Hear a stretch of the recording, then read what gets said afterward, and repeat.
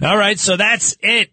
Greg Kelly and the New York City subway system are never going to see each other ever again. That is it. It is over, done with, goodbye. We had some fun. I met some very interesting, nice people. I met some creeps. I met some weirdos. Again, I met some nice people. And yesterday I met somebody who, quite frankly, I thought was going to stab me in the neck. So I just can't take this chance anymore. The subway is jam-packed on the weekends. You expect it to be lightly loaded because it's the weekend, right? But no, they cut service back dramatically. So it's so weird on a Sunday afternoon, light Sunday afternoon, not much foot traffic, but the subway is jam-packed. And I was down there. And, tough to get a seat. And, but my days I got a seat and my wife was with me and our younger daughter was with me, but they were across the way. They were across the train car and, everything was fine. Very crowded train. And, I was sitting down and I am one to offer my seat to, somebody who needs it. But that doesn't necessarily mean if you're a woman, you need my seat. Okay? I'm sorry. Those days are over. I did that once. I've done that many times. But then I did it a couple of years ago and she was like, no. And I thought, okay, fine. Yeah. I mean, who am I to assume that I'm stronger and bigger and have more endurance than this woman, right? Is that somehow sexist? If you want to be that way, fine. I'll just sit there. If you're pregnant or if you look of a certain age, but even that can get you in trouble, right? Elderly? I'm not elderly. What do you mean? I don't need to sit. Anyway, so I'm sitting there, jam-packed train. And this guy, I'm looking at I was looking down, looking at my phone, whatever. And then I see two gray sweatpant legs just stop and turn right in front of me. And I look up and I see this bedraggled guy, dirty t-shirt, ripped, torn all over the place, right? He is looking at me, right at me. And he's moving his hands like crazy, like he's saying something, but he's not saying anything. And sometimes he's smiling, and then he stops smiling, and then he smiles. And I'm like, I can play it cool in these situations. I'm like, what is it? What? What do you want, sir? Do you need directions? What is it? What is it? Now, he is in my personal space big time. And I had a plan. If he did anything, I was so ready. And you know what? I don't like doing this, but I was gonna pick up my legs and kick him hard. Right? Kick him to the other side of the train. Granted, he would have bumped into some people, but they would have been all right. I just felt, who does that? A crazy person does that. And this is not the first time something weird has happened down there, but you know what? I can't take it. I cannot do that anymore. I can't take the risk.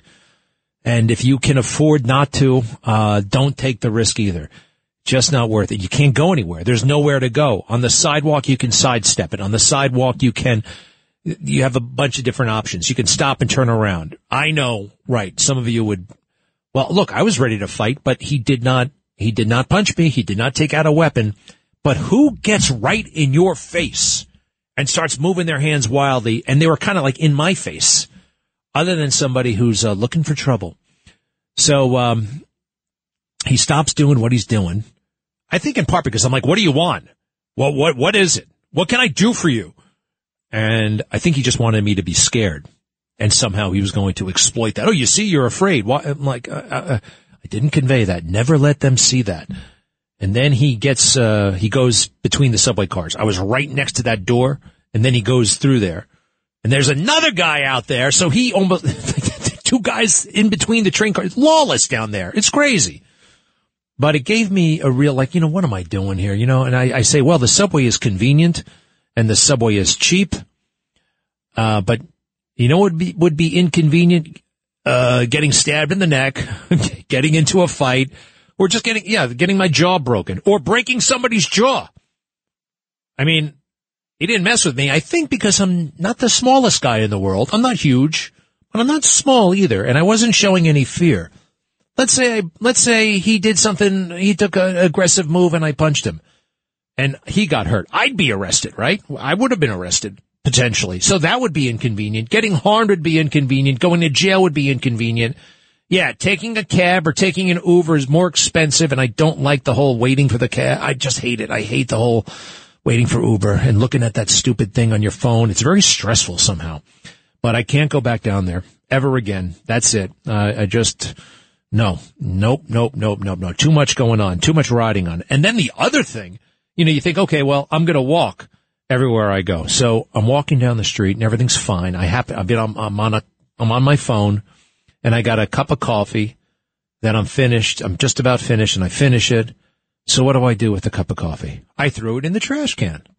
What could be wrong with that? Well, those guys from, what is it called again? Ready, Willing, and Able in the blue suits. They wear the blue t-shirts and the blue pants. A lot of them are ex-prisoners. And through this group, they empty the trash cans. Well, I didn't mean anything by it. I threw it in the trash can. I did not realize, though, that there was no trash bag at the bottom because the guy had just removed it. He had just taken out the trash. And I immediately saw what I did. But he said at first, you threw it in there's no bag there. I said, oh, I'm sorry. I didn't realize. And I almost wanted to pick up the cup from the empty trash because there was no bag there, but he had like this big can in the way and I couldn't do it. And he starts muttering nasty words. And I'm like, hey, I said I was sorry. I didn't mean it.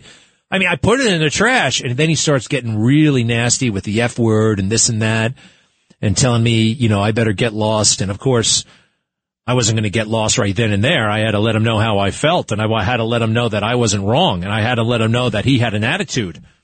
And then he had to let me know that I had an attitude. And you see where this is going, right? And then people stop and look, and there's that going on. And now I got people looking, and then there are people who are already judging the situation, right? Who somehow think that I'm the bad guy here. Why? You didn't see what just happened. You see two people arguing, and you're siding with that guy already? So Ready, Willing, and Able, what the hell is it? Now, I've been seeing these guys for a long time, for about at least a dozen years. Yeah. And I have noticed that these guys are universally nice guys. Nice guys who keep to themselves. I shouldn't say they're nice, but they very much keep to themselves. It's like they're oblivious to the world around them. A lot of them were in jail. And this is like a second chance routine. They're not working for the city. They're working for this group. Ready, Willing, and, the John Doe Fund. The Doe Fund, I think it's called. DOE Fund. Now, this is a little bit of a strange organization in many ways. Let's see here. Since 1990, they say we have helped 28,000 homeless and formerly incarcerated men rebuild their lives. 28,000 men since 1990. How many? It's 1,000 men a year, basically, right? I don't know. That's less than 1,000. That's way less than 1,000 men. People. I don't know if I don't think they're productive enough. I'll tell you something else. Is George McDonald still in charge of this program? Because he was at one point, and I noticed he was making, this is a dozen years ago, $500,000 a year. That's a lot of money for a nonprofit. Then he ran for mayor, and everybody saw that he was a grouchy jerk. And sometimes, look, we need charitable organizations, and many of them do amazing work. And I'm not saying, again, all of these guys have struck me over the years as, on the right path somehow. Then again, I don't know much about the program. And I just got I didn't like what happened to me. So I don't know if I want a guy who just got out of jail near me, cleaning the trash. Do you know what I mean? I would like to, sorry, all about second chances, but I don't know. When you get yourself in trouble by throwing trash in the trash can, I know that prison is weird and there are new rules there and all, you gotta go by the code of the prison yard and all that stuff. But throwing trash in the trash can isn't really, all that bad, so I know it takes a long time to assimilate.